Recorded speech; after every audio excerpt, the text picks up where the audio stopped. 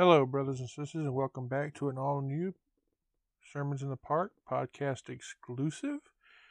If you follow me over on any of my social media, you probably saw while advertising the last podcast exclusive I did, which was concerning is Jesus in the Quran.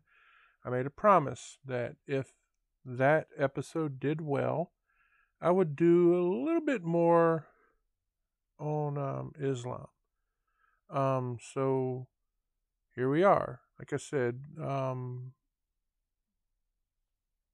that podcast was on Islam, kinda. You know, we talked about, like I said, we talked about the Quran, where I answered that question: is Jesus in the Quran? Okay. Now let's do it the other way around. Let's ask ourselves, what does the Bible say about Islam? And, why did God promise great nations to both of Abraham's sons? Now, personally, I think that part of the confusion that most people have regarding Islam is when you think of the question, how do you define that word nation? Now, we have not got to it in our main series of sermons on Genesis yet, but when we get there, you will see that it is true that God indeed promised a great nation to both of Abraham's sons, and that would be Isaac and Ishmael. But again, I ask that question: what is a nation? If you look at the Old Testament, you'll see that the word that is used for nation is a Hebrew word, and that Hebrew word is goy. I'm sorry if I butcher that, it's spelled G-O-Y. And I should say almost every time. There are 5 exceptions to that, okay? But the word means, if you were to look into a Bible dictionary, it means a Gentile or a heathen nation of people. When you look at Genesis chapter 17, you see a prediction of 2 nations that come from Abraham as well as Sarah. And of course, this is when they're old. We of course know, right, that the first one comes from Isaac. Simple. But because of course, like I said, Isaac is the only child born to Abraham and Sarah that we're clear on. The second nation, of course, comes from Ishmael. And that would, of course, be Islam. All right? Now remember, Ishmael was Abraham's firstborn son. Not through Sarah, but through Hagar. And Hagar was, of course, Sarah's servant. You see, it's through Abraham, through his son Ishmael, that Islam claims to trace their roots. And that is how they claim themselves also to be an Abrahamic religion. Now, the Bible actually tells us in Genesis 17:20, if you will read that with me, Genesis 17:20, it says, "And as for Ishmael, I have heard thee.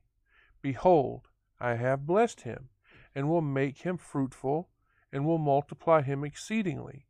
12 princes shall he beget, and I will make him a great nation." Now you might be asking yourself, where did they live? If we look at the 25th chapter of Genesis, all right, we see the names of 12 princes of Ishmael, or Islam if you prefer. The chapter tells us also where they lived. Now their names in alphabetical order are Adbeel, Duma, Hadar, Jeter, Keter, Kedema, Massa, Mibsam, Mishma, Nippish, Nebajoth, and Tema. Now, the Bible tells us that they lived in Havilah. Now, as in Havilah, as far as Shur, which is east of Egypt, and we'll be talking about that when we get there. And if you want to read about that, I invite you to do so. There's no problem with that, but we will eventually get to Genesis, to this chapter. And that's in Genesis chapter 25, verses 12 to 18. Now, I don't know if I'll talk about this when I get there, so let's talk about it here. I read in one scriptural dictionary, okay, online, of course, where it said that the sons of Ishmael, all right, settled the north and the west, all right, of the Arabian Peninsula. And that they eventually went on, to form the chief element of the Arab nation, those that we call the wandering Bedouins. Now, most of the Bedouins actually recognize Muhammad as their spiritual leader. Now, Muhammad, I'm sure you already know, and I shouldn't have to say this, but I'm going to anyway, like I always do. Muhammad is the originator of Islam. Anyway, this is probably why there is no mention of it in the Holy Writ. Most of the references call them Moslems, Moslems, or Muhammadans, or even, yes, of course, Muslims. If we go back and we reread Genesis chapter 25, verses 20 to 24, all right, we read that, of course, after Isaac and Rebekah got married, she miraculously conceives 2 children who would represent 2 nations. All right? The older of these children, I should say, would ultimately, we're told, this is what the Bible tells us, this is kind of a prophecy, if you will, that the older of the 2 children would serve the younger. Do you remember that?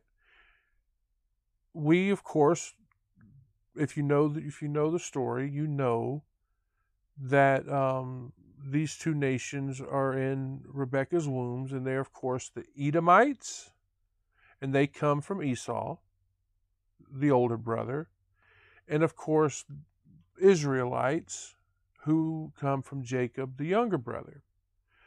Most of the Christians in the world today, whether you know this or not, this might be the first time you're hearing this, are Israelites. If you study Islam, and yes, I am doing that, you should do it like I do. And that is only as a way of comparing the two. Because, brothers and sisters, there are a lot of differences in the belief systems. I don't care what people try to tell you. All right? If you're an adherent to Islam, which, by the way, that name Islam means submission to God, you are a Muslim. All right?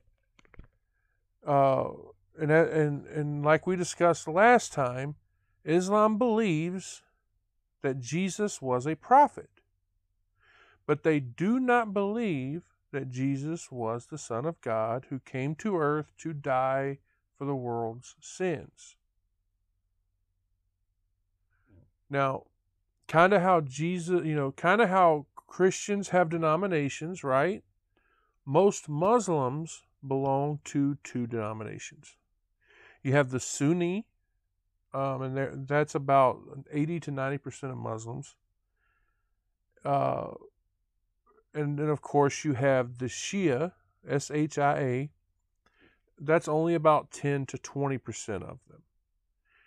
All right, now if you were curious, the largest Muslim country in the world is actually Indonesia, where about 13% of all the Muslims in the world live.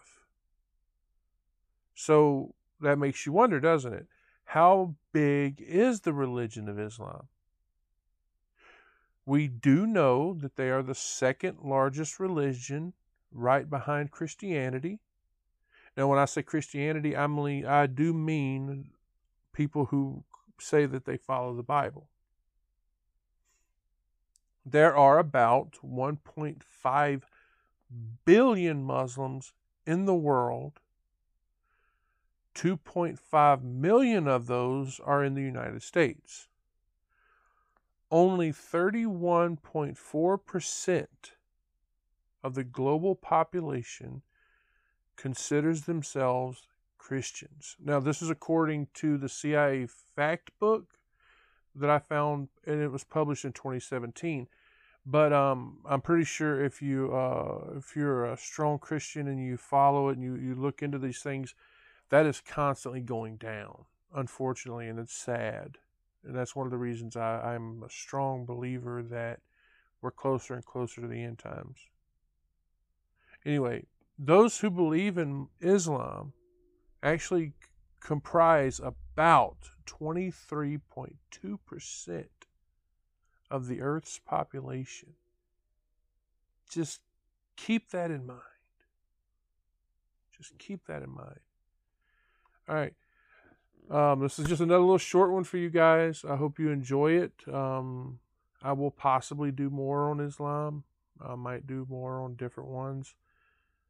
If you're listening to this and you have not seen, I did post on my wall on Facebook and Twitter and Truth Social, and I don't remember if I posted it on my YouTube or not.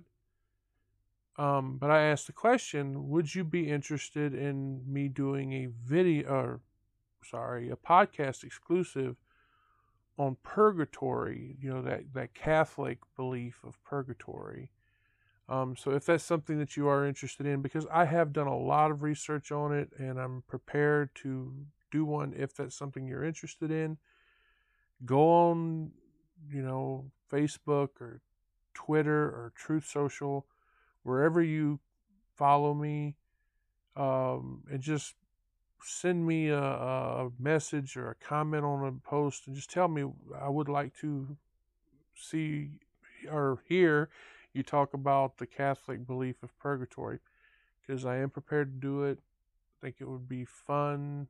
I know it would be just kind of like these I'm doing on Islam. It would be controversial. But again, I'm doing this out of love and not out of hate. And I'm just telling you what I've researched, what I have found. So God bless each and every one of you. I pray the Lord continues to bless you and keep you. And I'll see you all here again when I post another one. So thank you and God bless you.